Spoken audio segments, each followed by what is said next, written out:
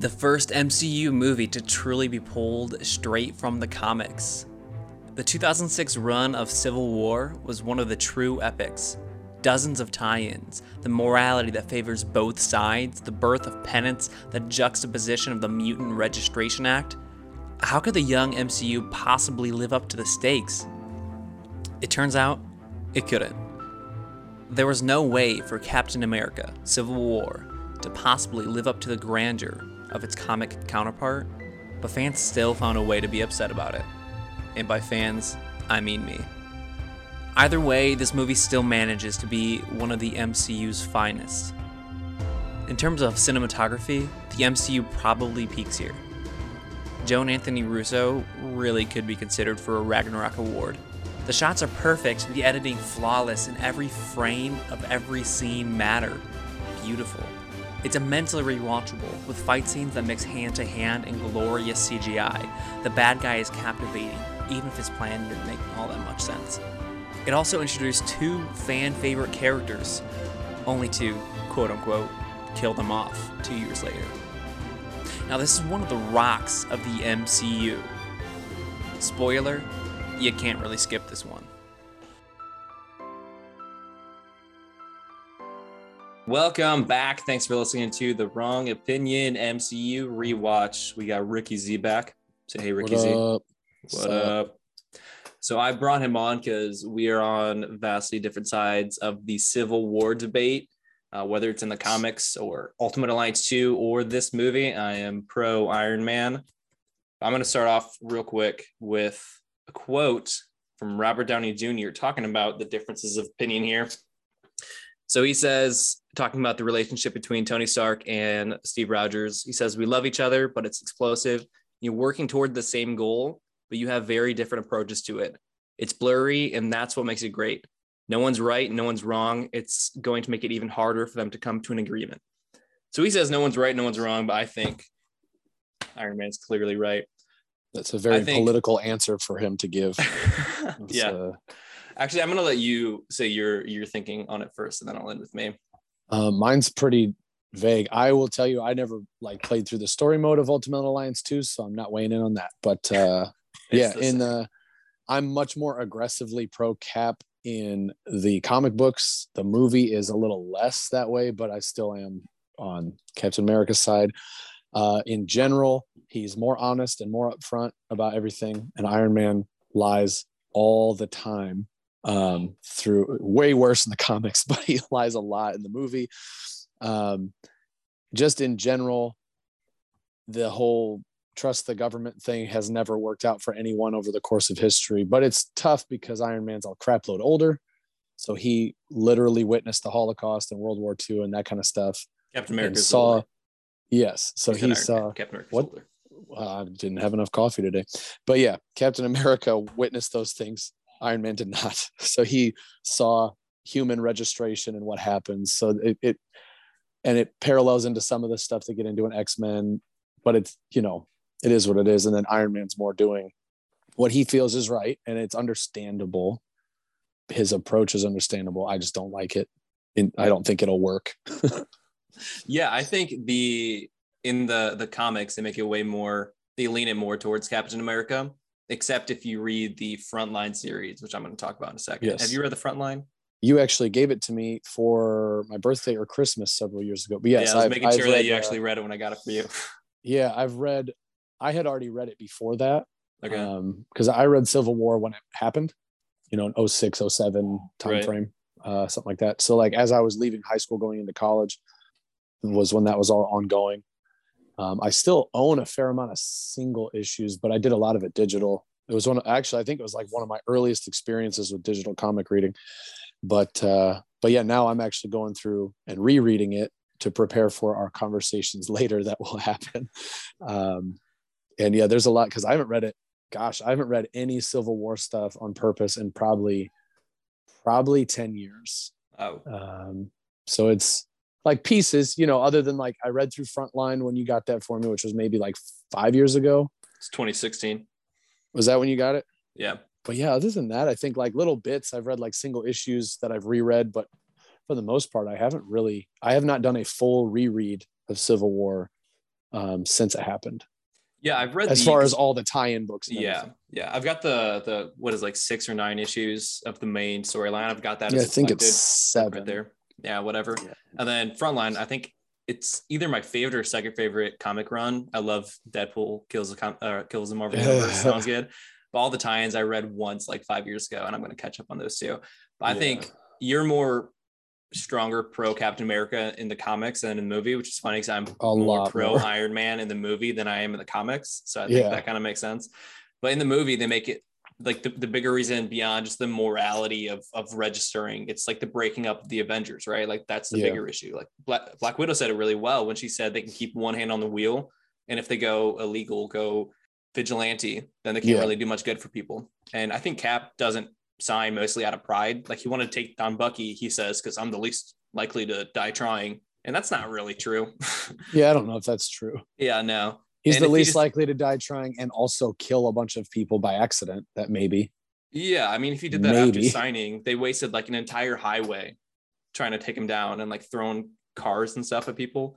Then he almost signs and then he doesn't because he finds out that Tony kept Wanda locked up. But I think Tony's kind of justified there. Like, what else is he supposed to do? A little bit, yeah. Like, that's the thing. Like, all of his decisions, even like the bad ones, there's like a route that's justified where you're like, oh, okay, I get it. I get how you got there, and it didn't play out right. But if it had worked, you're a genius. Yeah. I mean, like, I don't know. It's like when you watch a football game, you're like, why on earth did they do that? But if it had worked, you're like, wow, that was crazy. Yeah, and it's like I'm not a big ends justify the means guy, but he didn't hurt anybody. Nobody died because of what he did. It was just a little mean, right? She's like upset. Yeah, she's bothered. And it's slightly dishonest because he didn't totally tell everybody up front, but that's not that bad. And that's like I was if you watch this movie intently, for me at least, it's like hard to watch it sometimes because it's like just have a freaking conversation and none of this would have happened. Just sit down and talk, guys. Yeah. And that's a lot of why I'm anti Iron Man in the movie too, because he's so emotional. Yeah, but I think Frontline, that series, going back to the comics instead of just the movie, I think it was really good at talking about the background, especially those 2 points that Cap was doing it a lot out of pride, and then Tony, what he was doing, it was mostly justified. He did a lot of shady things, way shadier in the comics, like bring back oh my gosh, Ragnarok to the Thor clone, and then the what was it called when they used the little things in the bad guys' brains to control them, make them good guys. And staging an attack at the White House or at the Capitol building, wherever that was, like making it look like he was being attacked. Like everything he did in the comics was like staged, like this will happen, and you're like, you didn't give it time to happen, he just made it happen, like just faked it, and you're like, okay. So in general, in most movies or media things, if you are the politician side, you're usually the bad guy. That's typically how it's portrayed in most films, books, or anything. And all through the comic, in the comic book, he's consistently the politician, and but even that, I think they did better with showing Cap's pride getting in his way in the comic books better than they did in the movie. Yeah, I think in the movie, because it's a Captain America movie, technically, right? So he's set up as kind of a good guy. And then the Civil War comic, just the main Civil War, I don't think it touches too much on that, except for the ending when he stops because he realizes he's doing it out of pride. But then Frontline really goes into it really well with that reporter saying, like, you don't know anything about America. You're fighting for an idea that you don't really know. You're just doing it out of pride. Yeah, it's been gone for a long time. Yeah. So that's my couple thoughts on that. But we're going to get way more into the entire debate once we run out of like movies. Probably its own hour or two long, 3-hour conversation. Yeah, it's like a quick tidbit on it, just so you guys know where we are. Tony sucks. Tony does not suck. Tony's that was my final. That was I concluded the argument. Before we get to the awards, though, what are your quick couple thoughts on the movie? Like my thoughts, it's a great movie. I think I'm going to talk about this later, but it's like one of the most well-made and probably the best directed MCU movie. I don't like it all the time just because I think it really set itself up to try to be a obviously Civil War movie, and it just couldn't match the grandness or epicness of the comics because there were enough characters. So it's a really good movie that stresses me out sometimes. I really liked it. It's probably still one of my favorites. I would say it's in the top 10 for my MCU for sure. Now I'm trying to remember how many total there are. Is there like 28 movies now? It's 30 now. Holy crap. Anyway, that's another funny thing about this. Like this one feels like a late kind of MCU movie, but it's number 13 out of 30. Like, it's not it's kind of when everything starts kind of coming to fruition and like everything hits the fan kind of phase 3, right? It was part of phase 3. This is the start of phase 3. Like phase 3 has like big weird stuff starting to really kick off. I guess maybe that, I don't know, but it just feels like it's deeper in. But I guess when you think about it, 13th movie, what was the first MCU movie was 2008. So it was like 8 years in, right? Yeah. Was it 2016 when it came out? Yep, 2016. Yeah. So it's nine years of the MCU. Yeah, so that's kind of that's a decent amount of years to get in there. But yeah, so in general, yeah, it's one of my favorites. I don't know where it falls in my overall ranking or whatever, but it's, I think, super rewatchable. It's got some of the best action, and it's like 2.5 hours of constant action and constant story like the whole time. So it's hard to get bored watching that movie. It is hard to get bored. That's a good point about this one. There's no like lulls in it really. If it's not like a good action scene, it's a good like dialogue scene, like an intense, exciting dialogue scene. Oh yeah. And I definitely came in like watching the movie the first time, I came in with bias against it from the get-go. Like I was really excited, but I was also kind of like, because it was all like you said, there's a lot of characters that you couldn't use. Yeah. And like a huge point of contention for the movie was getting the rights to use Spider-Man. Mm-hmm. And that was like a whole big issue. So there was like that. And lots of other characters that are supposed to be in the Civil War story, but they're not. Yeah, but then I still wound up really liking it. Yeah, I've gone to a lot of movies with bias, and I'm usually proved wrong. I thought Avengers was gonna suck, and it was awesome. This one I went to bias with, and I think I stuck with it. Like I think I still have bias against it from going into it. But like you can't like my favorite Civil War storyline was Penance, and you're obviously not. Yeah, he's not even there. Yeah, the Spider-Man like switching sides storyline was awesome. You're not having that. The Punisher versus Captain America thing, can't have that. Yeah, and that's some of the best stuff too.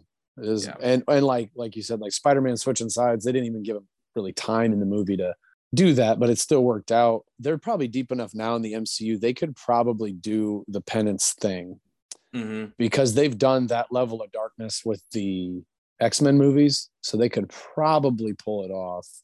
But it's hard when anytime you have like lots of kids dying, that's kind of tricky. Because like it's different. Like the MCU touches on World War II Holocaust stuff, but not the way that X-Men does. X-Men gets like into it and makes it a little bit more visceral and upsetting. But they're all PG-13, so now you're deep enough in the MCU. I don't know. Maybe they could probably pull that off, but it's kind of hard to do all of that. When are you going to introduce Speedball and all that nonsense? So yeah, and having a school bombing essentially, that's that's tricky. Kind of tough for Disney.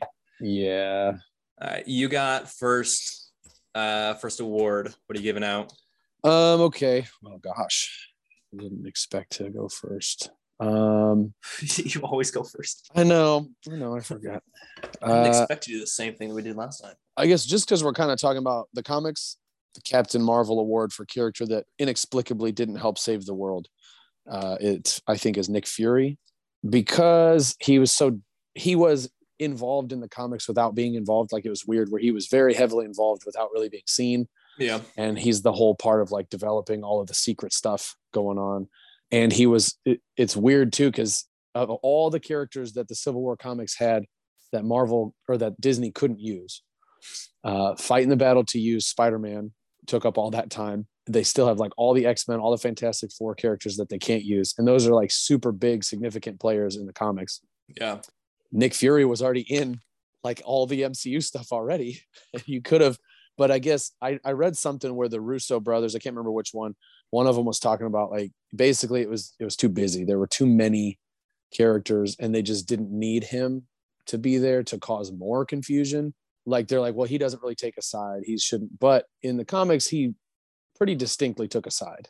I feel like it would have been cool, but it worked out. And for the way they did the movie, they're, I think, pretty obviously right that he might have made it too busy. Yeah. Because like you get to the end of the movie and you're like, oh wait, Nick Fury wasn't even here.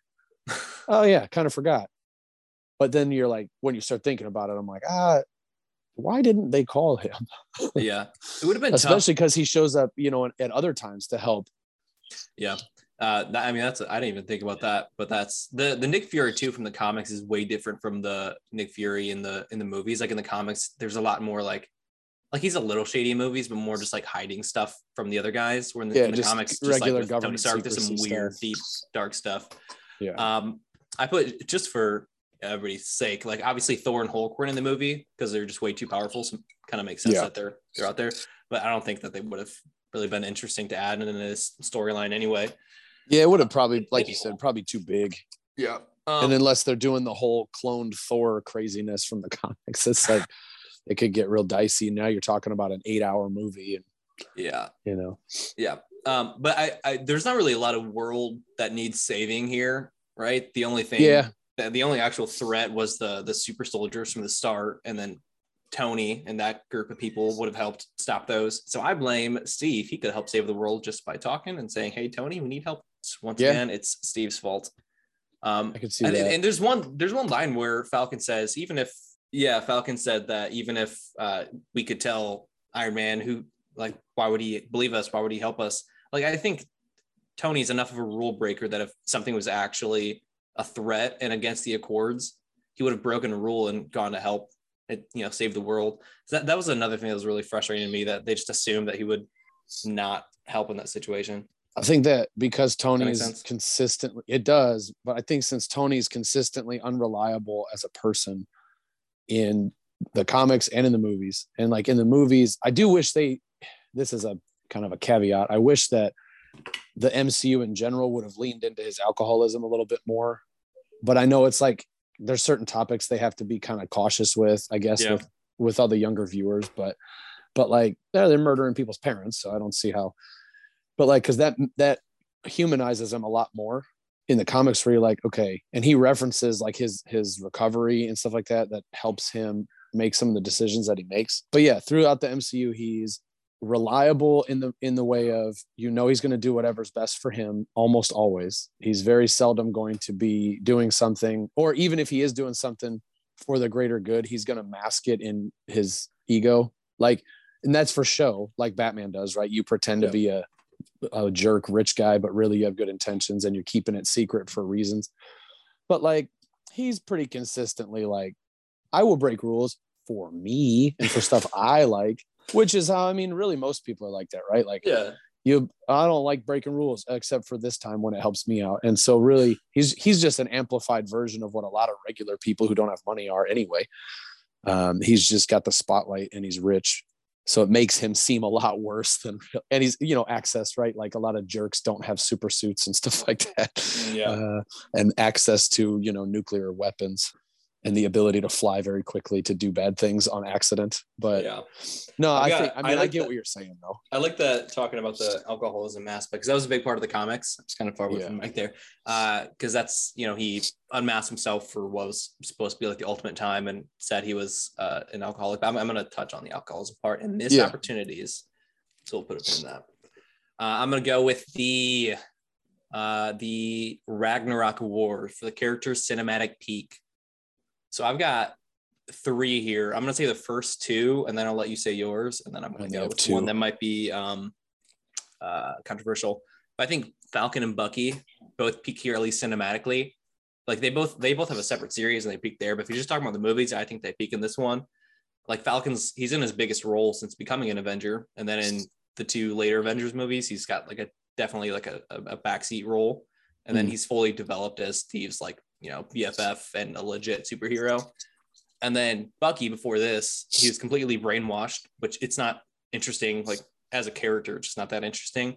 And then after, he's like totally good again, but here he's kind of like towing the line of being a dude who knows he's been bad for a long time. Yeah, he's like a split guy. Yeah, and he can't really get quite back to normal. So I thought that was really, really good. I think, I didn't put those 2 down just because I couldn't remember enough if I thought they were better as characters in the show. I think they're better in the show, but I justified it because this says cinematic peak, and that means but the show is part of the cinematic universe, right? So I guess that's fair. So maybe they don't. It's like words have no meaning anymore. So it's just like, oh well, we're spending bajillions of dollars to make a show, so it's basically a movie. I don't know. Anyway, but yeah, I do think Falcon. He was probably still better in the show too. This was definitely in the movies. This was definitely his best. Yeah. Because like you said, like even Winter Soldier, like Bucky in Winter Soldier was awesome, but he wasn't there to be a guy with a personality. He was there to be a problem. Yeah, so he was cooler in that one, probably, with like the mask. Oh, yeah, and the scary and catching the shield. I remember in the trailer, and I was like, "Whoa, that was so cool." What else? Oh, you said you're doing 2, and then I'm gonna leave the last one, the controversial one, for last. Cool. I put Zemo. I thought he was great in the show, but more funny and less like really sinister and intense. And in this movie, I mean, he essentially was just like a regular dude. Yeah, super smart, military background, all of that stuff. But basically, he was just like, "Oh, you guys are friends? Hey, he knew that your dad died, and he knew who killed him." And then they're like, "Oh, we're fighting," and then like everybody's fighting, like all the superheroes are fighting. Yeah. And he did a lot of work for him, but like big picture, really not that much work. And he completely shut everything down and ruined everybody. But also his, Daniel Bruges, is that his name? Right? Yeah, I don't know how to pronounce that last name or something like that. He is really good. He's really good. So I had Zemo and I had Sharon Carter, just because it's not like she really does a lot elsewhere. True. A little bit weird that she's cool with like kissing her grandma's ex-boy, whatever. It gets a lot weirder once he goes back in time. That's what Courtney's like.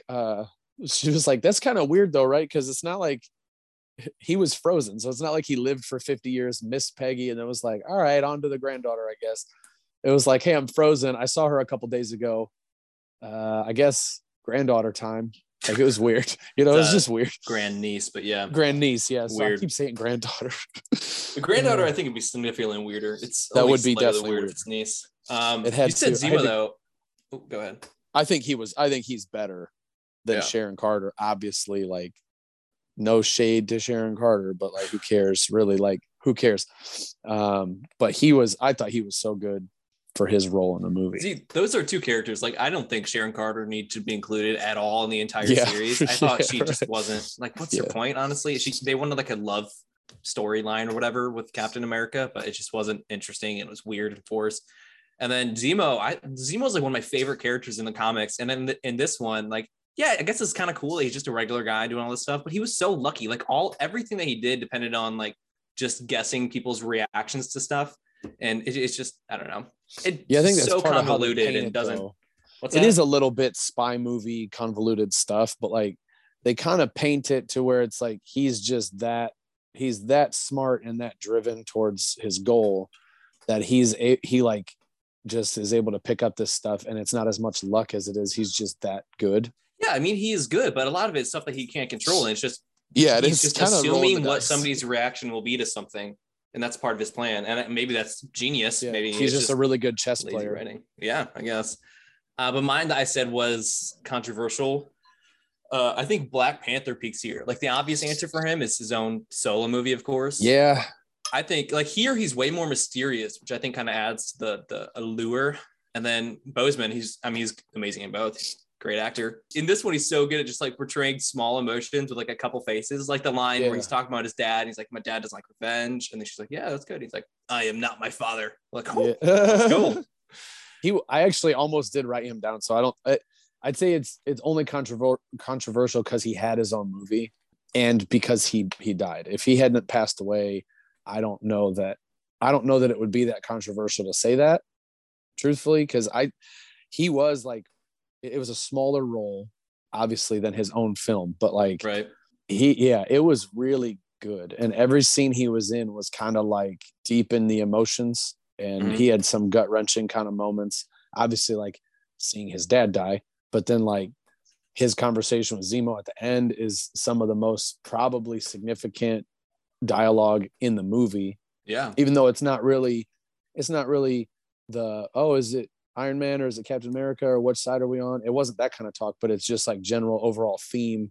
of, as a human person. So it's, I don't know. I don't think that's that controversial. I think that's actually pretty good. Good to hear. And you're up.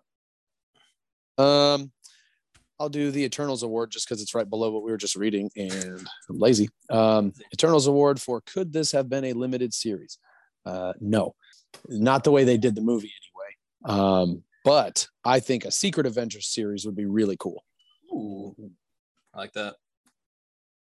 I think you're gonna talk more about that. Yeah, no, cool. I mean, I guess I could. I mean, really, it's just like, it's not the way they chose to do the movie. It just wasn't really set up in a way to do hour or 40-minute or 30-minute, 20 whatever episodes. It was set up to be a movie. They certainly could have made it into a limited series, but it would have been different. It would have been probably a lot different. Of course, let's assume they had unlimited budget. Yeah, a series might have been really awesome. So you could get 6 hours of this instead of, what was it, 2 hours and 40 minutes or 2.5, whatever it was. Yeah.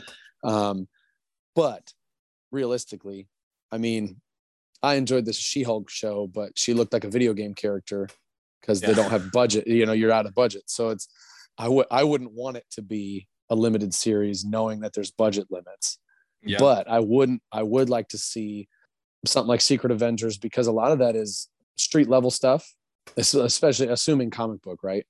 Where you're looking at like Netflix style Marvel shows, the Daredevil type stuff where they're doing street level activity. Captain America doesn't require a lot of special effects. Hawkeye doesn't require a lot of special effects. Like these kind of people where you can do cool stories that are kind of, off the main continuity, but still part of it. I would enjoy that. Yeah. I said with Age of Ultron that I wanted like if they did it now, I think there might even be one, but like an anthology series of like the Avengers, like before Age of Ultron and then before Civil War with that new lineup, the new Avengers. And then I didn't even think of that, but yeah, like you said, it'd be Cap, Falcon, Black Widow, and Scarlet Witch is like the Secret Avengers. That'd be cool. Well, it could change too. I mean, like you said, we didn't get to go into Spider-Man switching sides, right? Now all of a sudden he's part of it. Like you could do so many things with it. Yeah. Of course, assuming budget isn't a problem and time and all that crap. But yeah, I mean, now if they started the MCU as they are now, like if it's like, oh, we know everything we already know, travel back in time, restart. Yeah, I would put miniseries between every single movie just because they tried to kind of do that with Agents of S.H.I.E.L.D. and it wasn't as cool as what they're doing with the MCU shows now. I think that's like, my theory is that at some point they're going to completely reset the MCU because like there's no Captain America, there's no Iron Man. They're going to eventually reset it, I think, in a different timeline or whatever. Yeah. And I think it's going to be so much better because now they know what they can do and they can start at the beginning from like with that idea. Digressed us. But Charles Ward, I said no because it's just, it's too important. It wouldn't be a good limited series. And that's it. Yeah, I think it'd be weird. I'm going to go I Am Iron Man Award for the best single line. I'm going to bet that we have the same one, but go ahead. Yeah. It is your duty to plant yourself like a tree, look them in the eye and say, no, you move. Never mind. No, but that is a good one. Oh, I think I might know what you have, but that's obviously Captain America said that in the comics. It wasn't exact, but I feel like I usually am a pretty big sucker for the poignant lines that come straight out of comics. This is why I was such a big fan of the Hawkeye show because they had lots of they weren't always important, but it was little things that were directly from without just being a straight up copy. Yeah. But no, for this one, I went with I Could Do This All Day. That's good. Not really because it's like my favorite thing, because now it's becoming a little played out from social media, but like that became an iconic line that he used more than once throughout all of the movies, right? Yeah. So he said it he's obviously used it several times. He said it in the first one 3 times or whatever. And then he said it in this one. This was like the comeback for it, like the first time they said again. And then by Avengers Endgame, they said it as a joke, right? Yeah, and it's like so the first like the peak of that line. This was for sure. This was like the biggest stakes for it because the other ones, like the first movie, is like bullying stuff, like and then it started off like kind of easy, then it worked its way into more significance, and then this one is like really big because now he's fighting a good friend over like potentially, and especially at the time we're watching it in theaters, it's on how the rest of this universe is going to play out over many years, not knowing where we were going to be. Yeah. So it's like it had a lot of weight to it, but more, I think just because it wound up being a huge fan service line later, so it's just kind of a big deal. Yeah, that was a good line. Pretty much any single line that came from like characters like Hawkeye or Black Widow, who are kind of always just like saying the right thing, but they don't really get a lot of screen time. Yeah, compared to some of the other ones. Things, and you're like, and it's like smart stuff. Or you'll hear like Zemo says a bunch of little lines. T'Challa says a couple of really good lines. So actually, yeah, that last interaction with Zemo and T'Challa, I didn't even like, because once I heard this one, I was like, yep, that's the winner. I got it. But that was a good one. Yeah. But yeah, that last one was good too. But it was like, it's almost like there's too much, and each single line is multiple sentences. So it's like, I'm not going to use any of those. I'm going to go with the Taika Waititi Award for the funniest moment. This movie's not really all that funny until halfway through when Ant-Man and Spider-Man come in. Yeah. So I've got two lines, one from each. When Spider-Man is talking to Iron Man, he's like, hey, yeah, I could have stuck the landing better. It's an uncomfortable suit, but it's fine, thanks. And he's like, you're not supposed to talk this much right now, right? Yeah. And then Ant-Man meeting Captain America. He's like, Captain America, I'm shaking your hand too long, aren't I? That was a good one. That was, they were pretty much the funny of the movie. I just was like, maybe Tony stank, even though that was like funny, cute, corny, but not really that funny. Yeah. It's funnier for Stan Lee showing up than them doing it. But I laughed at when Sam and Bucky are in the car, and Sam's like, or Bucky was like, could you move your seat up? And he was like, no. that just made me laugh. And then like pretty much the whole fight sequence with Spider-Man and Winter Soldier and Falcon, like when they're fighting, sorry, not Winter Soldier, Bucky, when they're all fighting, like that was really funny, because that was really, I think, the first time we got tastes of it in the Amazing Spider-Man, but that was the first time we got to see like a really good quippy Spider-Man in fighting, who's actually played by a kid. And was like, I thought it was really good, because it's getting into like, they're covering the science part. So his jokes and his commentary, they weren't even jokes. They're just him being a curious person that made it funny. And they showed his science stuff, talking about it. He's clearly smart. If you're just in the fight scene with him, excusing what we've already known and seen, they cover his intelligence, they cover his wit, and they cover his fighting ability. So it's kind of that, and it was funny. And just showing, even when he catches the arm, it's like, dude, you got a metal hand. Yeah, like showing how strong he is. So like, that was. So you get to see a picture of his strength, and then like Bucky's kind of like, wait, what the heck? Like, why is he so strong? Yeah. But yeah, if it's like one line, if I'm picking one line, it's probably the "could you move your seat up" thing. I thought that was really funny, because it's just like quick comic relief, And then a couple minutes later, after he kisses Sharon, and then he looks back at them, and they're both just like smiling, like little buddies. That was a funny little piece too. That is funny. I guess Hawkeye Award for most unexpectedly inspiring moment. I didn't have a lot of unexpected inspiration, I guess, but I put Black Panther talking to Zemo, like that conversation from both characters. It helps you really understand Zemo a little more. And you see that like, this is obviously early stages of Zemo, pre Falcon and Winter Soldier show, where it's like, okay, he really isn't a bad dude if you don't kill his family. Like he's probably an all right guy.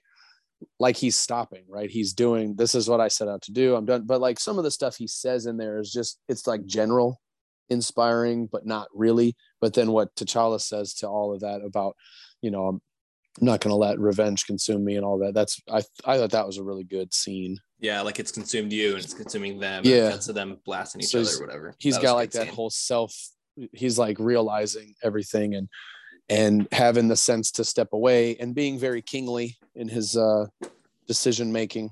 That's another good argument for him being him peaking here, because this is like when he like self-actualizes into like a superhero Black Panther that he becomes in the next one, right?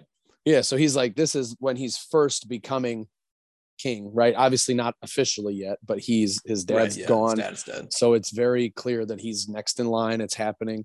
And this is like probably his first moment of actually acting like a king, not the kings we know about throughout history, but I mean like the way they're supposed to act. The way a king is supposed to be. Yeah. Right. So he's like having that moment of like, I'm going to have discipline and I'm going to choose wisdom over revenge and just do the right thing. And I thought that's a really good scene. Maybe not inspiring as much, but I couldn't find much else to put in the category because yeah, I've got 3 and I can't really pick between them, so I'm going to pick all of them. Tony's talking about breaking up with Pepper, and he's saying he had to stop Ultron, and then I didn't stop. Truth is, I don't want to stop. And then Steve, minutes later, says when something's going south, he has to do something about it. I wish I could stop it. And Tony says, no, you don't. Steve says, no, I don't. It's like they're so freaking different, but they both do this for the same reason. They can't really like, help themselves, but help save the world, you know? Yeah. And then Peter Parker's quote, kind of like one of the offshoots of with great power comes great responsibility. He says, when you can do the things that I can do and you don't, and then bad things happen, they happen because of you. Oh, that's a good one. That's a really good one. Yeah. And then last one, kind of throwaway one from Wanda. I can't control their fear, only my own. Like that's a fine quote, but then when you include it with like the shot of her shooting him down the floor, you got all that Spider-Man one was good. I think that's a cake taker there. There we go. Go with Spider-Man. Honestly, I think that's my favorite. Obviously, with great power comes great responsibilities, a classic line, so that's going to be the best. But if you're just talking about like which line is the best in a vacuum, I think that one's better. Yeah, I think that was really good. I'm going to go into the She-Hulk Award for answers to questions don't need to be asked. I'm so glad you picked that one. Do you have a good one for this? No, because I left it blank because I'm like, I don't even. Okay. Yeah, this is I don't think I fully understand that category. And every time I go through it, I'm like, wait, how did he say to approach this again? I don't remember. Yeah, so this is I'm hoping that you'll go and then it'll prompt me to actually think of something. But okay.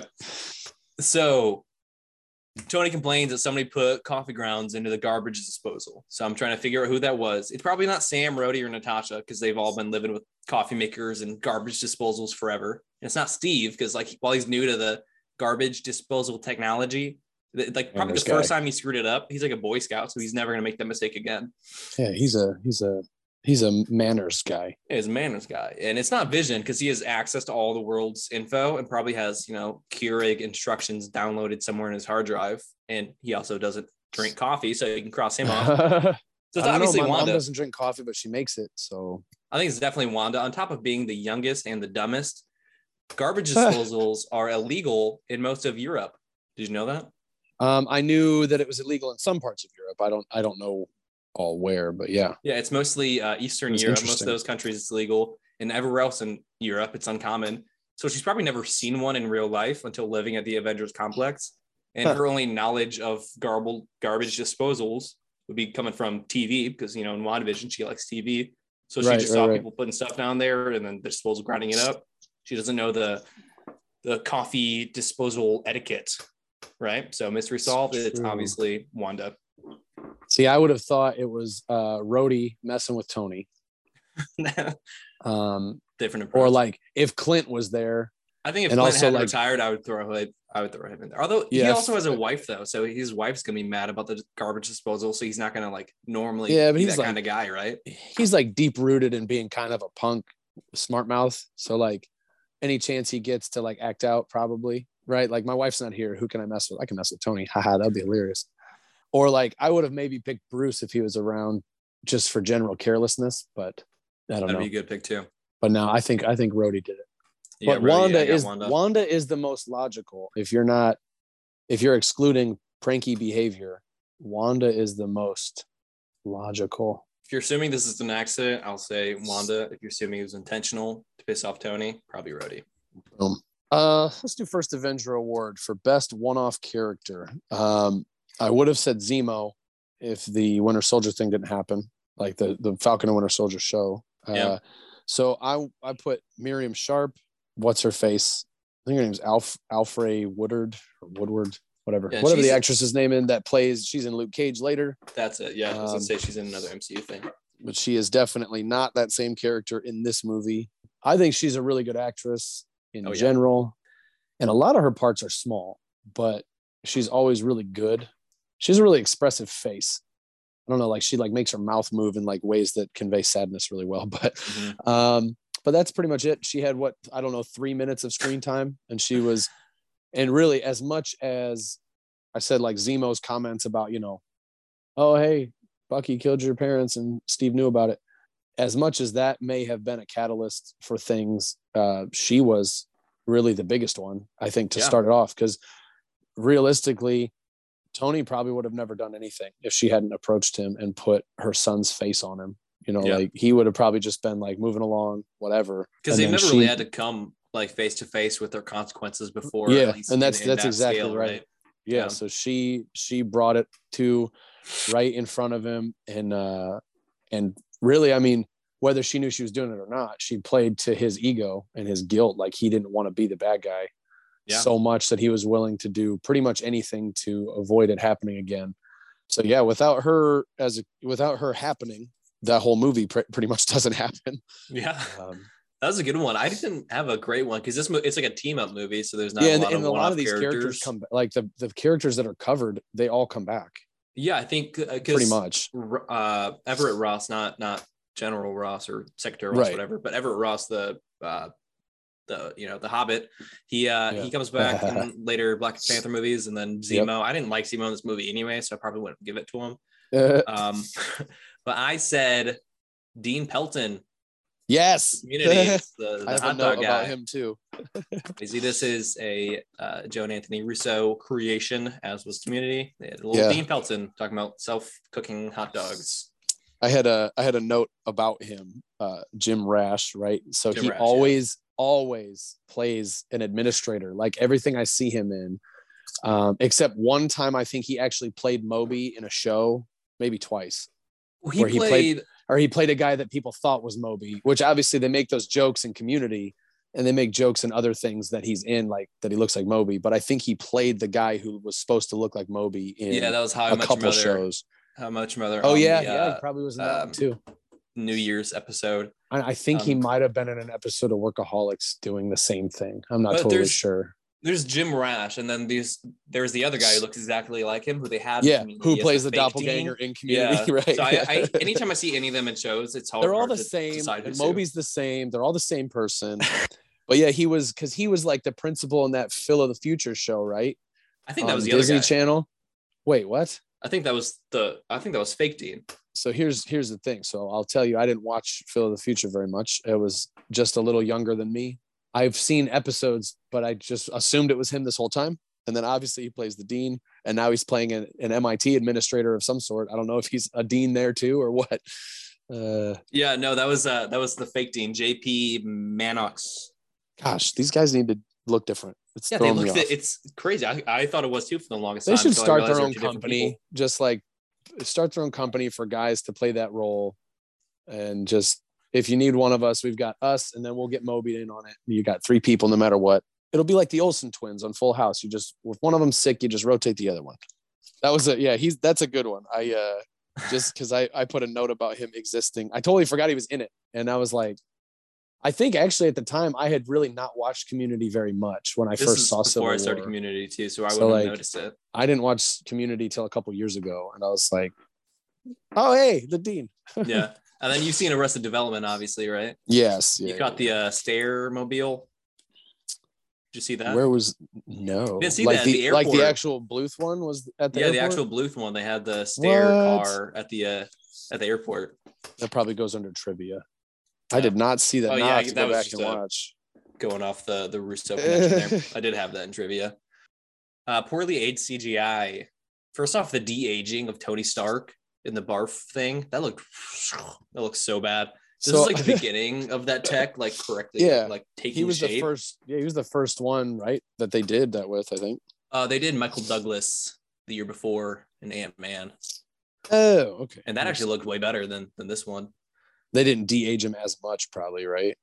You're talking. Yeah, I guess they went from like 70 to 40, which is better than 50 to 20. I mean, it's still 30 years, right? So yeah, but you're going from. But yeah, a smooth skinned little versus, kid. Yeah. Well, and even voice, just the voice alone, like that was the part that threw me. I actually put that in. I was like, I'm surprised that the de-aged Downey still wasn't like really making me want to puke, because I fully expected that I would hate it. But it's probably like I'm giving it a pass because it was early. Yeah. But I was thrown by his voice, because his voice was grown man, 40-something-year-old adult voice. Yeah. And not 20-year-old. And you're talking like Tony's had years of how many crazy things has he inhaled over time, damage that he's done to his voice and his vocal cords over, who knows, all the screaming and violent wars and things he's done. And he sounds, 20-year-old him just sounds like that. I thought that was weird. No. And that was the part of the Michael Douglas de-aging that was way worse, because Michael Douglas has a very distinct old man voice, and they put it into a younger man, and it looked weird. Yeah, that is weird. Sounded weird. And then also the airport fight scene, like obviously it was on in the warehouse with the stagecraft, the green screen everywhere. Yeah. But it was very noticeable in a couple scenes there. And it was kind of ugly. And I'll say, like, there were parts, a lot of the movie where I was watching it, but I wasn't looking as deeply at those details. I thought the one when they're in the Hydra base talking with Zemo, Cap, Bucky, and Tony are all in there. I thought there was one little bit when Tony was like in his suit. I think it was around the time when he was getting ready to shoot at somebody. And it like his head just looked a little bit like it was not really attached to the body. Yeah, the floating head thing. Not bad, but it was like, I guess that's probably it. It was more like I was looking for something at that point because like I got into the movie and I was like, oh man, I forgot to actually pay attention to what categories I'm supposed to be taking notes for. Yeah. That's the biggest problem with this category in particular, because like you don't when it's intense, you don't notice bad CGI, right? You just like forgive it and forget about it. Yeah, well, some of it they just do it on purpose to be cheap, right? Yeah. Like they just we can just skate here. You don't always have a moment like you would have in like the DC universe, where they've had some Steppenwolf moments with his garbage look. I'm not hating on the DC universe. It's just that was really bad. I don't hate the DC universe. Really I think the only one I actually hate is Justice League for 1,000 reasons. I just thought that and having the way Aquaman flew through the air on that one looked bad too. But like Steppenwolf's CGI was bad. And I was just like I shouldn't be able to tell because I'm not like a big CGI nerd. So the nice thing is like watching these Marvel movies, there's not a ton where I'm like, yeah, that really sucks. There's a few, but nothing like the worst. Honestly, has been the last couple of years, like post COVID, when they were changing workers or something. I don't know. Yeah, because it wasn't like Marvel was doing anything, but they were still using the same companies, and those companies would lay people off, and those companies are getting cheaper. So whatever. When they were doing stuff, I read something about that at one point where they had to like basically overnight they had to move everything to home stuff. So it's like you go from using a massive studio to using your house to do this stuff. Yeah. And that probably, I assume, would cause some problems. Yeah. The floating head thing is often a thing with Tony's suit. I think it was worst in it wasn't Tony, but it was Bruce Banner and the Hulkbuster in Infinity War. I think that's the worst it ever looked. But when I go back to rewatch that, I'll confirm. I haven't seen that in a while. Cheesiest fight scene / best fight scene. I went with best because I didn't really think any of them were cheesy. I had two just because similar impact. Truthfully, this whole movie is like one long fight scene. Like everything in it is like a really good action sequence. Like the Bucky, Cap, Black Panther sequence is super cool. And then like you finally see him in his suit. So it's extra cool. And I remember at the time, we were all like really hyped up to see Black Panther on the screen. Seeing that whole thing, people in the audience putting stuff together like, wait, his shield's vibranium. How's that guy scratching it? Oh, because he's got it too. And like, obviously the comic book people already know this, but that whole thing's fun, right? All the fight scenes are really good. But I felt like the airport scene, obviously that's cool because it's everybody. I take it back. There is a cheesy part in that where they're in a line running at each other, which is like kind of stupid. But for cinema, I get it. It just, it's just a little, that's cheesy. But in general, that fight scene is really cool. You see really good fights from a lot of different characters all at one time. And the significance of it is crazy big because Rhodey gets wrecked. And that is another big issue for Tony and how he sees things, and maybe not seeing things clearly, but also everybody involved kind of knows like this is bad. When that happens, like Falcon came in, God forbid the guy tried to apologize. It wasn't even his fault. And Tony just like shoots him. He's like, fault. I'm done with you. And who made Vision? Interesting.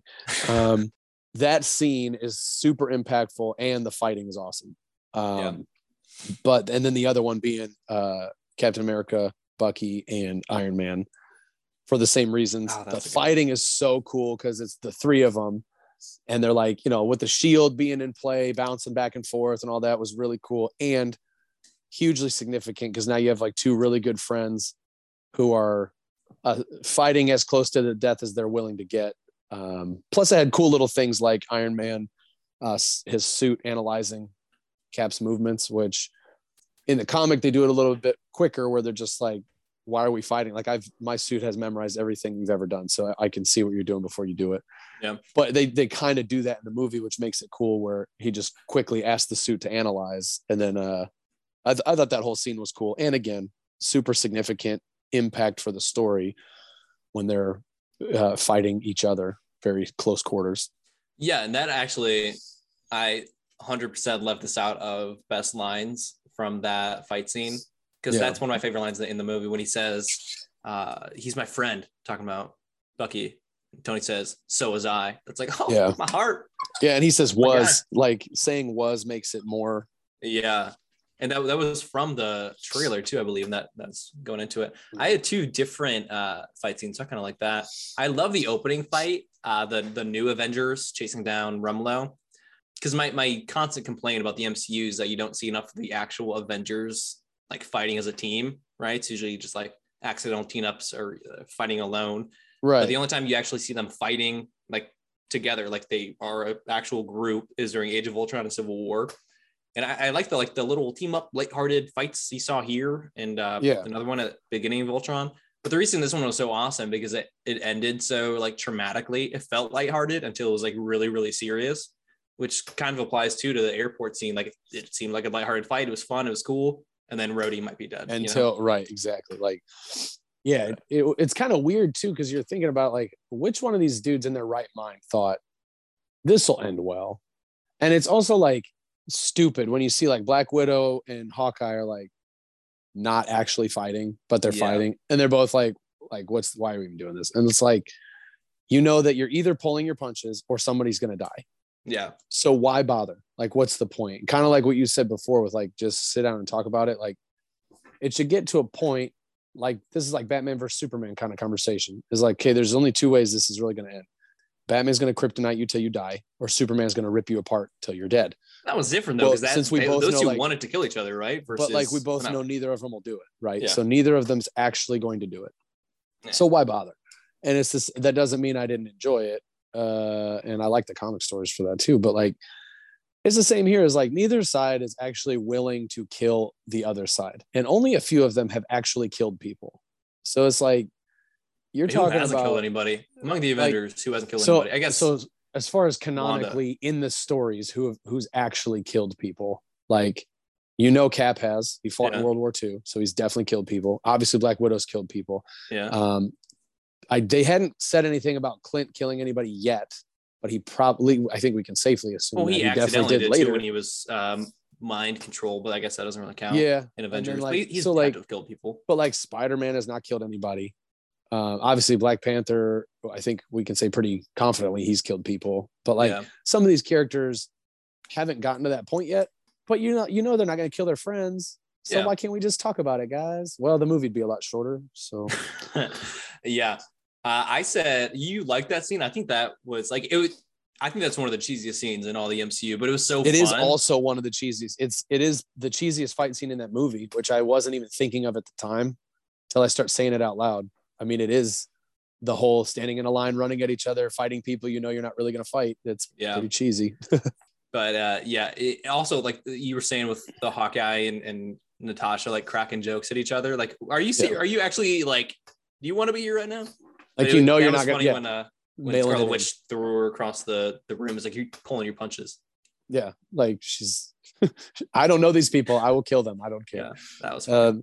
And then like, it is corny. Like it's probably not that corny, but like Steve's always Brooklyn. Like we get it. You're from Brooklyn. Like shut up. Like I get you're from Brooklyn, dude. Like shut up about Brooklyn. Nobody cares about Brooklyn. Move on. The Nets suck. Nobody cares.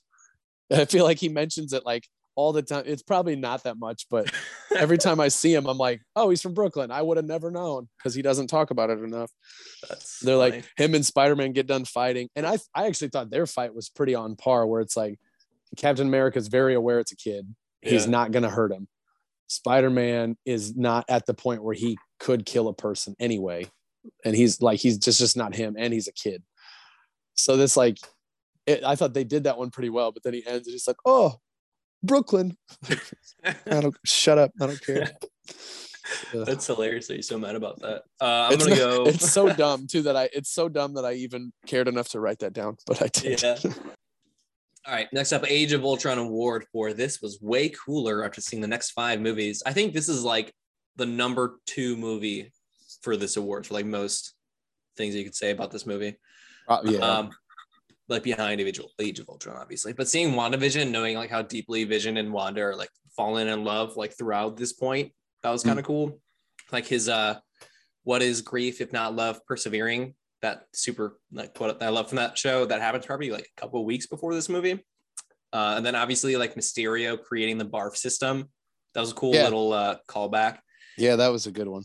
And then if you rewatch this, and then like if you like after rewatching them both a couple times, there's like no laughs from the crowd, but then when you watch Far From Home, like the crowd is like laughing at him.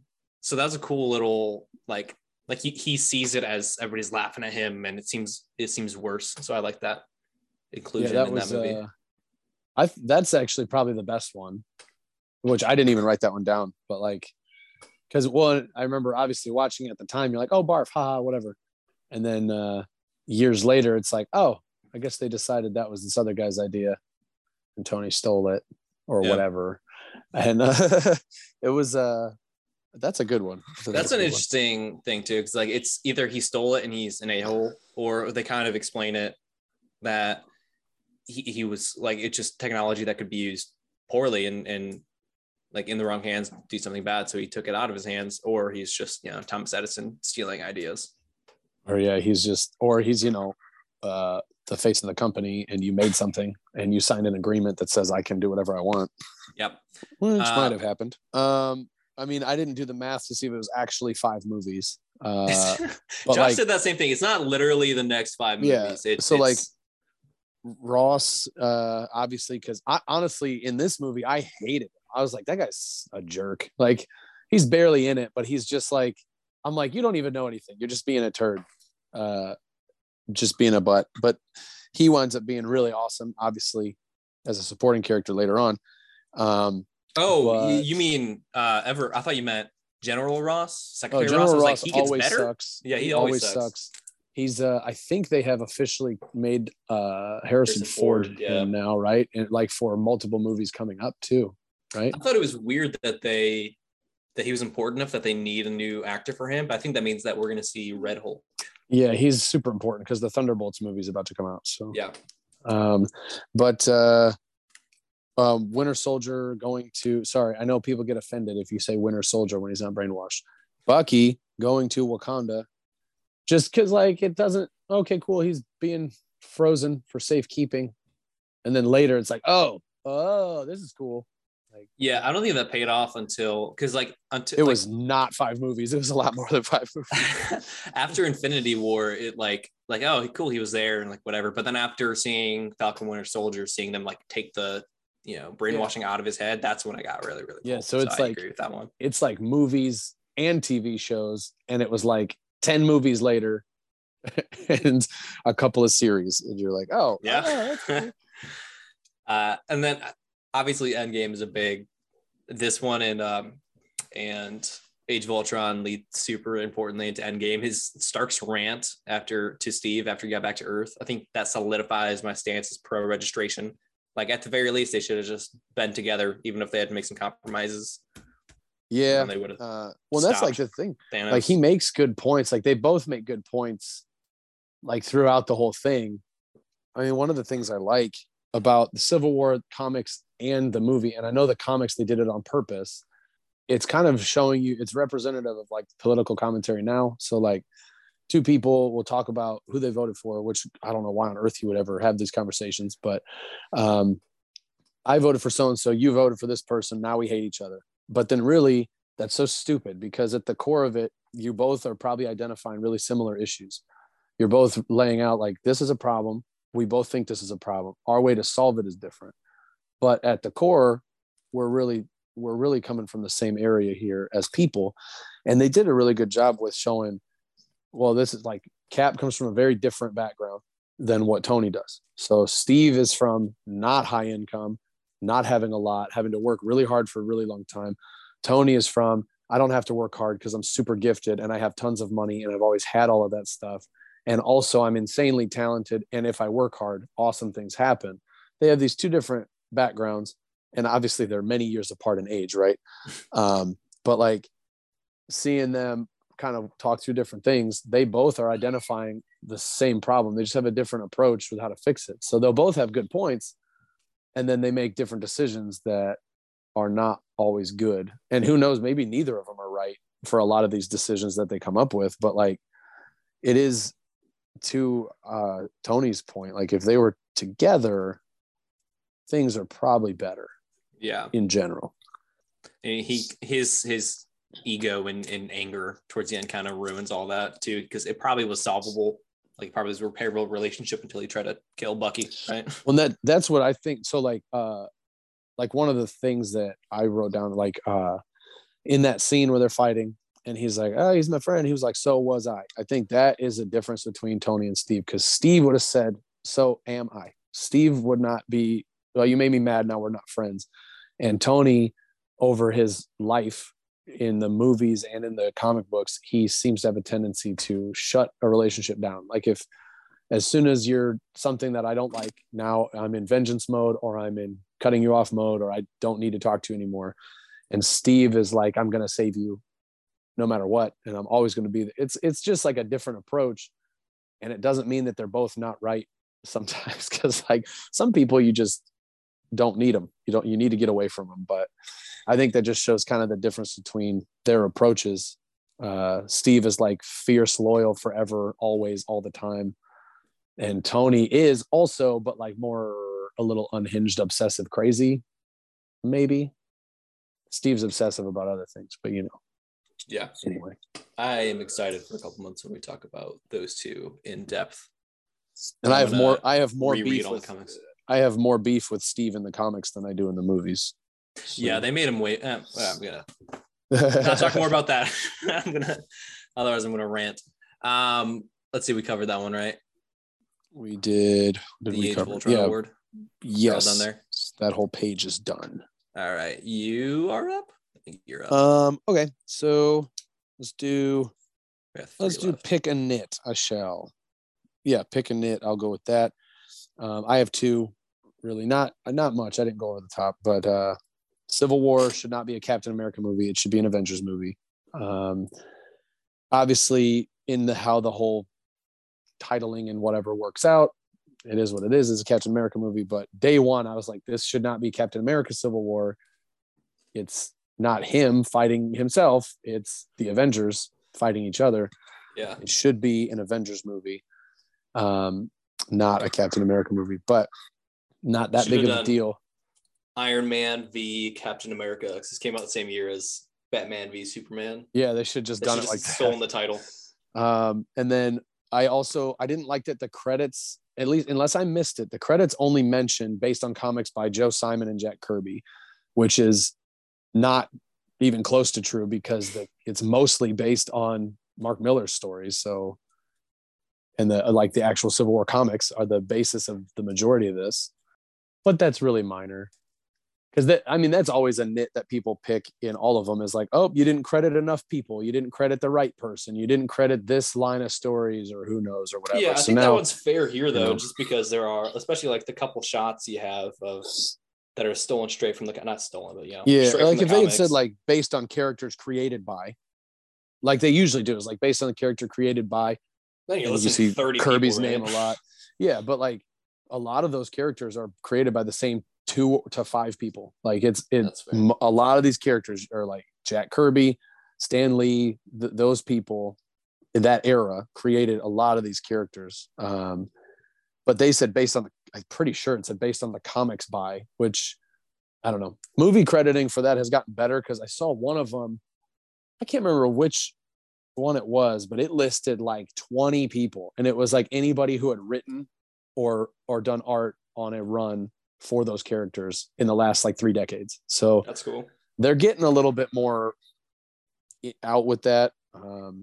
That's a really silly nit to pick, but I guess that's the point of the category, right? So yeah, these are all silly. That's all I had. I talked about this already, but Zemo's plan was so convoluted. I like by my second rewatch, I was like, this is just you're guessing on people's reactions. You're getting a lot, really lucky. Yeah. Bucky, when he's running, him and Cap are running away from the German special forces or whatever. He says, "I'm not going to kill anybody," but then he yanks a guy off a moving motorcycle. Like that guy, he's probably going to survive, but he's going to be like eating out of a tube for his life. Yeah. Well, I did like in the stairwell when he like chucks a dude and then Cap kind of looks at him and he's like, kind of just like shrugs, like, "Oops." Yeah. I almost had that for funniest moment when he's like, "Come on, man." Like, it's definitely like that old like, oh, Batman doesn't kill. Then you watch him fight and you're like, he might not kill, but he's not. They don't have a quality of life. I won't kill you, but your hospital bills will. Right. Your family is going to all have a collective issue with their thousands upon thousands of dollars every month that they got to spend just to keep you alive. Yeah. That's funny. That'd be a great Batman comic. Like he sends a guy to the hospital and then gets like an infection while in the hospital and dies that way. And then Batman has to deal with the fact that he deal with the guilt, sort of killed somebody. Or like, how many family members, this is a real thing. I mean, how many family members have killed themselves over like, I can't pay the bills for this kind of stuff. That's all on Bruce's head. I was ranting about Zemo last. A lot of my nits are about Zemo, but I'm gonna let him go. I've dogged on him enough. His family died. Feel bad for him. Yeah, he's just one of my favorite comic book characters, and I love Daniel Bruch or whatever, but I just did not like this movie character. Steve holding down the helicopter, that's supposed to be like this top tier MCU scene. I thought that was so cheesy and they still talk weird about it to like watch. Yeah, it's like they just did a good weird job. way to show off his biceps. Like that's pretty much what it was. Like when the interviews with Russo's about it, and I think even Chris Evans had one where they were talking about like prepping for the scene to make him as bulgy as he could be. Yeah. So you're essentially talking like you're doing like almost like a bodybuilding prep to make sure that you are as lean as possible to show as much muscle as possible. And they did. I mean, they hooked up. It's kind of amazing how they did it, right? They hooked up a crane and basically had him pull for real. Like there's some version of that. I'm not going to get exactly right, but they have like they physically videos of it happening so you can watch the behind the scenes. So it's like it's pretty cool to watch. It's like a physically demanding, super Tom Cruise level stunt crap scene, and the whole point was so they could show his bicep. Yeah, he got injured from that too. Like he pulled a probably. I'd assume, but he was in great shape too. I mean, the way they did so many things, where they were doing like those ripcord. I don't know what they call them. Where they're doing like advanced sprinting for shooting, where they would like propel them, like they pull them, like you would for like a sport training. So he's running as fast as he can, but it's like when you run down like the sand dunes. And you're running even faster. So it's like, but he's doing that stuff, at least a lot of it. So that part's cool, but scene wise, I'd take it or leave it. That was weird. It was also literally in the script. It says zoom in on biceps. Yeah. And that's even funnier. Well, it's funny because they're kind of making it a joke now. Like they had MCU cast like guessing whose arms were in this picture, like silly stuff. Like Also, in that same scene, though, like how is Steve the only guy who can catch up to Bucky on the helipad? Did you think about that when he got to him? Like, there's no other agents out there. Like, this is an entire complex. And there's nobody else there, and they're able to just like waiting for him. Like, I thought that was weird. That's a good point because really, you're talking because they're not regular government. I would think it's a mix of like their heavy hitting forces. It's police stuff, so they're talking like SWAT guys, and they got. Probably Shield is somehow involved. I would just Shield assume. is dead by that point. Oh yeah, they were. Yeah. Gosh, these timelines, man. But like you would think, this is like kind of basic 101 stuff. Seal the exits. So he came in. We came in this way. He went out this way. There's only really a couple ways he can get out. We got helicopters outside the building. Who's on the rooftop? Oh, nobody. Oh crap, we forgot to think about the rooftop. And like you could have even like. Been lazy and like have a couple people there that he like throws off the side or something. Yeah, but just nobody being there doesn't make any sense. Yeah, it only makes sense if it's a trap. Like if you're deliberately trying to make him think that he's free. That doesn't make that is kind of weird. Shield answers to questions that don't need to be asked. Maybe the helicopter was rigged to like explode or something, and they were trapping him, but then Steve ruined it. And on stupid accident. Steve, what an idiot. Stupid Steve. It's the oldest trick in the book, the old exploding helicopter gag. Idiot. Missed opportunities. I've got 2. So you talked about not Steve's. What's his name? Tony Stank. His alcoholism. They touched on it sort of kind of in Iron Man 3 with his past in the New Year's Eve 1999 scene, but that's like he's partying, whatever. It's not really talking about alcoholism. And then again, a little bit in Iron Man 2. But they should have had even just like the slightest, like he just take a sip of a whiskey or something, just to like especially for the comic fans that know that he's an alcoholic, just kind of show that that's kind of something that he's leaning into. It didn't have to be a whole drawn out things. I know it's a Disney movie, but still they should have had some sort of reference to him coping with all this stuff and Pepper and losing Steve in some kind of negative way. Yeah, I agree. I think I wrote that one down. Also, and it's in like the second issue of the mainline Civil War comics. I don't remember, second or third maybe, where he like mentions right away like part of the steps or part of being clean. I can't remember exactly how he says it, but basically like he uses that as a part of plot building, and what they're doing is his sobriety is a factor now because he's actually sober, and here's so like a passing mention of that, because I mean, even in the other Iron Man movies, it's not like they said, oh yeah, he's an alcoholic. They just kind of made it like he's a party guy. He's just like, so he surrounds himself with women and booze and whatever. So I guess you couldn't really slip it in there and just be like, well, since I got clean, but I feel like you could have. I feel like they could have. You could have, yeah. It's in some way they've done a lot. And it wouldn't have been a big reach for any this whole argument too, like going into this, like, oh, the MCU took C-level characters like Iron Man. Iron Man was never a C-level character. He had a freaking cartoon in the 90s. Like he was like a pop culture C-level character. But if you're talking about Marvel characters, he's A-list. Yeah, he's not Spider-Man, but he's still very well known. So it's probably not too big of a reach for anybody casually watching the movie to be like, oh, he does have a drinking problem. It makes sense now. Like if he just said, I got clean. Oh yeah, he did kind of drink in those. I mean, in like the first Iron Man, he's drinking in a Hummer while he's driving across, through a war zone. Yeah. And he's, just, I don't know. Yeah, I agree. And then obviously there's a lot of missed opportunities with stuff they missed in the comics, but I mean, that's not really fair because Spider-Man, the twist and everything, you can't build up to that in the movie. My 2 big ones I wrote were no Reed, no Logan. But they couldn't even do that. So it's not, so really the most realistic one is Tony's alcoholism. The other ones, just for rights, you couldn't really do anything about it. Yeah. And I've said this 1,000 times, but I wanted something about the Avengers, like after the breakup, before the breakup, and before, like, I just wanted more Avengers content, honestly. I don't think there's enough of the actual Avengers. Last one, what ages the best and worst? I only put like, I assume the approach was really what age is best, as far as like, if we watch this, are we being cringy about it now? I don't know. I think that's what the intention is, right? But I put like what age is worst in within the universe is Tony's decisions. Like all of Tony's decisions, almost all of them age really poorly. Barf, those kind of things. Like they're all little stuff you don't even think about in the movie. And then by the end, like by the time you're getting to Infinity War, every major villain is somehow Tony's fault or he's involved. And it's like, it's not like he's deliberately doing it. He's not trying to make these horrible things happen because he is a good guy. Like he wants to be a good guy. He wants to be a hero, but a lot of his decisions really don't age well. They're bad choices. And and really, he's not alone in that, but he's the biggest guy. So yeah. Before S.H.I.E.L.D. fell, they were like the ones who accidentally created a bunch of villains, right? Yeah. Like, whether it's leading, like using the Tesseract to draw the Thanos in, or obviously Winter Soldier, that's all S.H.I.E.L.D.'s fault, but then it ends up being a lot of Tony's fault later.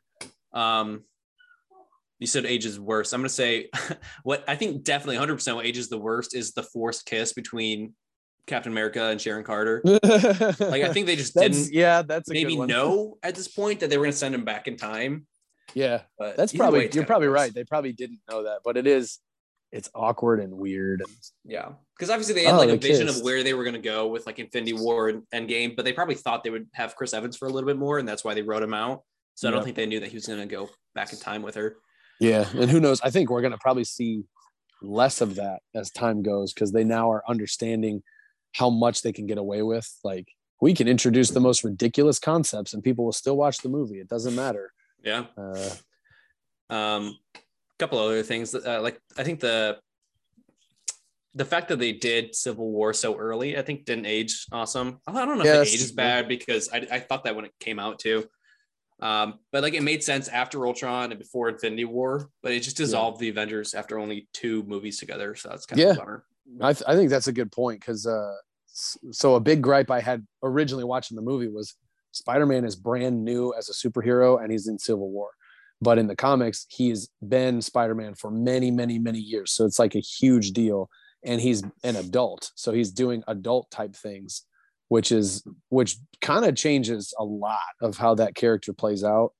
So like, yeah, doing Civil War several movies later might have been even more awesome. I don't know. Yeah. And it makes sense with like what their direction for going into Infinity War, wanting them broken up and all the infighting during Ultron. But well, it's kind of like you mentioned too, like at what point did they think this was going to burn out? Because like years, I mean, my entire childhood was spent waiting for live action superhero movies because you had Batman, you had Superman, and that was really it. The Fantastic Four thing didn't work out.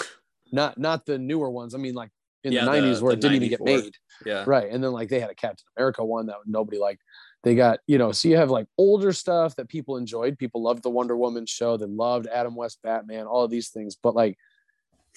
But you had like Lois and Clark and some of these shows, but getting Spider-Man on the big screen was like never happening. Then it finally is happening. X-Men's happening, right? And slightly before that, you had Blade, but it's not like everybody's seeing that. Most of the people going to see it didn't even know it was a comic book movie. Yeah. So like you finally get them to take off and it's like, okay, guys, this isn't going to last forever. Like I don't think anybody, including Kevin Feige, could have imagined that they would get this many movies and still break records every time a movie comes out. Yeah. Because you probably were trying to avoid writing yourself into a hole, not realizing you'd have 10 more movies to screw up before anybody stopped watching them. Because I mean, how many failures? They'd have to have so many bad movies in a row now to get people to not watch them anymore. Yeah. Even look at DC. Like I've enjoyed the DC movies, but they've had movies that were not received very well. And they still get tons of money at these movies. So. Yeah, I think they said outside of the pandemic, Black Adam was the first movie that lost them money, even with all the I still don't even buy that. I think that's. What do you mean? I mean, you don't buy that they didn't. I just lose don't money because like I don't buy that it lost money. I think that's. I haven't read the official story. I saw a headline about it, and I'm like, I don't get it because. The theaters by me get rid of movies quick because they're small. Yeah. They had Black Adam for a very long time. So people kept watching it. And the only other movie they had long like that was Top Gun, which they had way longer. They still have Top Gun now and it's streaming. I don't even understand. But so I just assumed it was selling really well. Although when I saw it, it wasn't very crowded. Yeah. Well, I saw it after it had been out for a month. Like when I saw it, it was out for a month and it was us and one other family. But just look at the numbers. It made $380 million at the box office. 40 to 60% of that goes to the theater itself, and then it costs $250 million to make. And and there's at least $100 million of marketing. So yeah, that's another one. This is a rabbit trail because I'm burned out. Like I'm gonna go see Avatar, and I'm kind of excited about it. But I loved Avatar. I didn't like the first one, but I love this one. Like James Cameron kind of bothers me, and I have no real good reason for that. But like, did you ever read his Spider-Man script from the 90s? I saw it and I never read it. Like I saw like links about it, but I never actually read it. I'm gonna send you something after this. Sweet. But so they said something like, well, Avatar's gonna have to make $2 billion to even turn a profit. And the math they released does not even come close to that. Because their like total expenses were under $500 million. And you're like, so are you lying about your total expenses? Is there more in the total expenses? Because they're like, well, the movie costs whatever, 400 million plus marketing. I'm like, so it was like 250. Yeah, whatever it was, which I also think that's pretty low. Because you're telling me Black Adam costs basically the same as a movie that took 15 years to make, and they had to develop special technology just to make the movie. So they said that, and they're like, plus marketing. So marketing costs you over $1.5 billion. I do not believe you, because I saw one commercial for Way of Water, whatever. I love that commercial too, because it didn't tell you anything.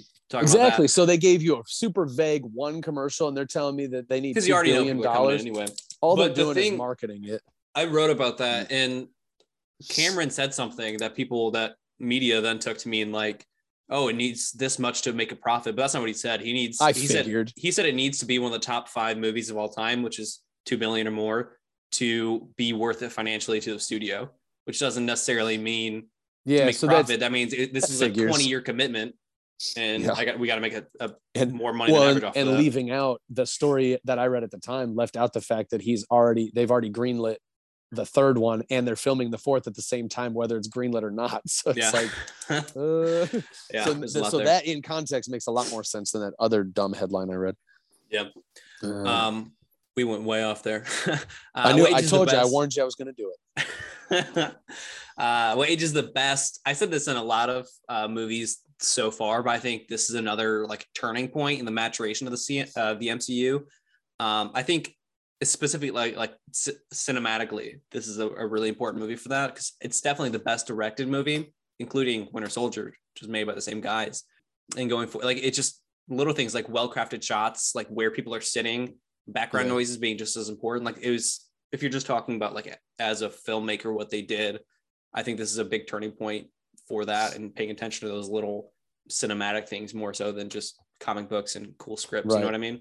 Yeah, well, that's when they're still. I thought the Russos did a really good job, because, like you said, like Winter Soldier, that movie could be watched by anybody, not a comic fan or not, because it's like a spy thriller action movie, and it's very big on like espionage, awesome stuff.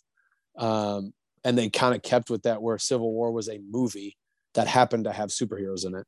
Yeah. For the most part, anyway. And then obviously the MCU kind of falls into more fan service, cameo, silly, fun stuff later, increasingly probably every couple years. But useless trivia. So the highway chase scene, they didn't use CGI, they used that practically. They used they had Chris Evans and Chadwick Boseman and Sebastian Stan. They were running on like a treadmill like thing while being like pulled along. So I guess they CGI'd out the pulleys, but they had them running alongside the cars, so they were actually going that fast. They just created a machinery to make them like the belt at the airport or whatever, where you can run extra fast. They're running on an airport belt. RDJ and Marissa Tomei, who plays Aunt May. Yeah, that was like a triple rhyme right there. RDJ, Marissa Tomei, and Aunt May. He keeps calling hot. They used to date in the 90s. Interesting. Yeah, they did a couple movies together when they did a very young lad. Chaplin and something else. Black Panther woman or something. I don't remember what it's called. Black Panther originally had a smaller role, with Spider-Man having like the bigger one, but at one point it looked like Sony wouldn't let them use Spider-Man, so they beefed up Boseman's role. And then when they could use Spider-Man, they're like, there's a lot of good Black Panther content, so they kept it in. I'm glad that I didn't put either of those two in, because those were both on my original list, and then I didn't put them in. I was like, nah, he'll probably have something like that. Yeah, you have good ones then. But it is funny, because we almost missed out on a lot of the stuff you and me talked about were Black Panther related things that we probably wouldn't have gotten if Sony wasn't being annoying. Yeah, honestly, this is like, I was thinking this during the movie. Sometimes you forget how important and how big Spider-Man and Black Panther are in this movie, because the first half of this movie, they're not really like, you see T'Challa, but not really Black Panther, but they like a really, really important part of this movie in making it good, especially. But there's of course a lot of comic inspired shots, like Captain America and Iron Man fighting, but then Ant-Man chilling on Hawkeye's arrow. That was a classic one. That was cool. Yeah. This is the introduction of Falcon's drone Red Wing, which in the comics was an actual bird. Glad they didn't use that. That'd be weird. I really, that's one of those things where you do certain changes from the comics and you're like, why would you change that? And then other ones, you're like, that makes sense. Yeah. I really don't think, I don't think I would have liked it at all if it was a real hawk. Yeah. Or Falcon. Falcon. Ant-Man can control the ants. That's a little weird too, but that movie was goofy enough where they kind of got away with it. Yeah, it works. It wouldn't, I don't think it would have worked in Civil War, but it worked in his own movie. Yeah. And I don't think he's used that in any other movie besides Ant-Man and then Ant-Man and the Wasp, anything outside of his own movies. Yeah. Director Joe Russo, he pops in as the psychiatrist that Zemo kills. And of course, I said this earlier, but the reference to Arrested Development, the airport stair car. That's a good one because I didn't even notice that one. Yeah. That's It's like a the good one. first shot, I think, of the airport you see it. Yeah, that's a good one. I'm gonna go back. Like when we're done, I'm gonna go onto Disney Plus and rewind it and watch it.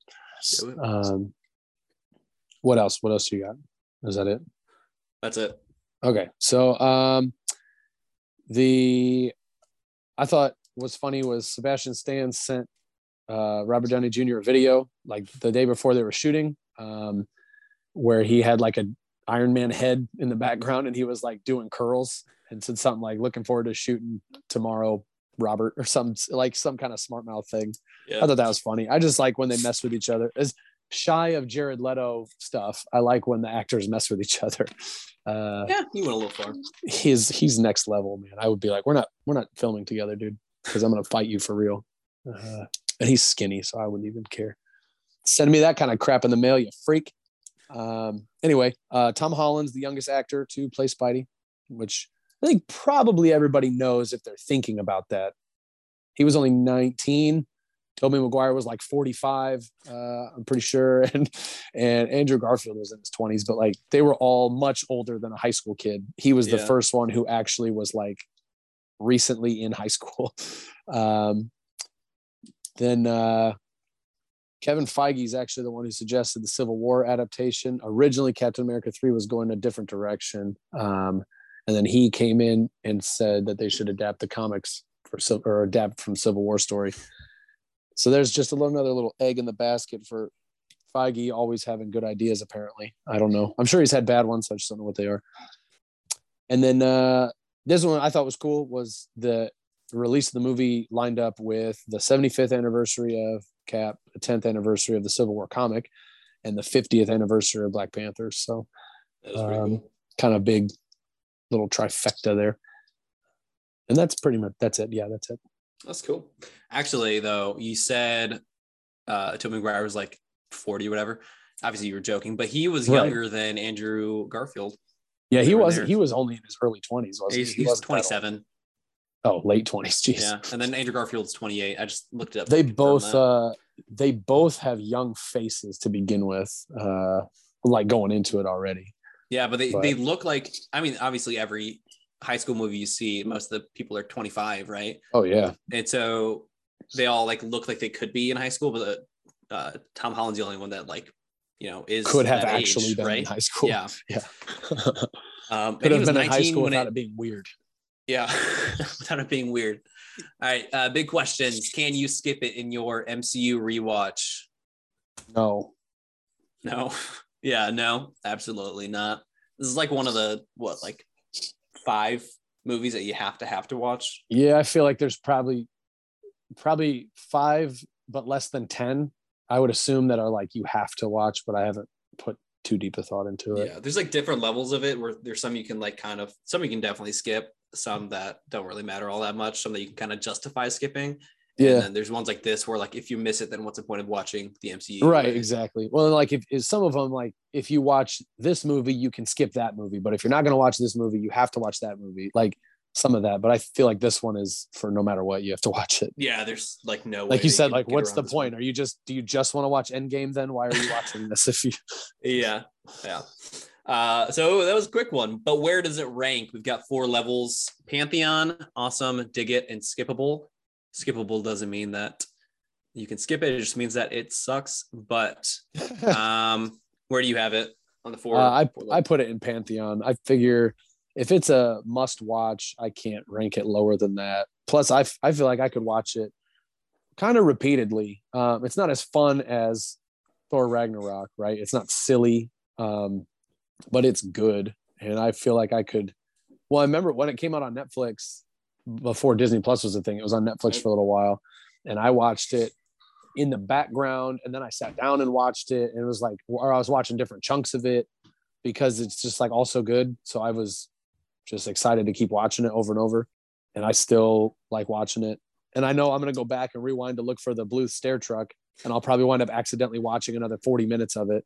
Yeah. So yeah, that to me, aside from being very rewatchable, it's super important in the MCU whole thing. So Pantheon for me. Yeah, I don't like. Again, I've got a lot of biases toward this movie. Like it could just never be as grand on a grand scale as the comic. And right. But it's like cinematically, it's one of the most well-made movies. Again, it is super important. The fight scenes are awesome and like top to bottom, really fun. So objectively, it's got to be the Pantheon, right? There's like no way you can leave this one out. So I've got That's how I took it.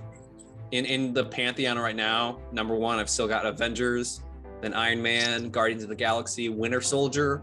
Then I have Captain America, Civil War right after Winter Soldier. Yep. So actually, I've got 3 Captain Americas in a row. So my lowest 2 of the Pantheon is Captain America, Winter Soldier, and then Civil War. And the highest, the awesome ranking is Captain America, the First Avenger.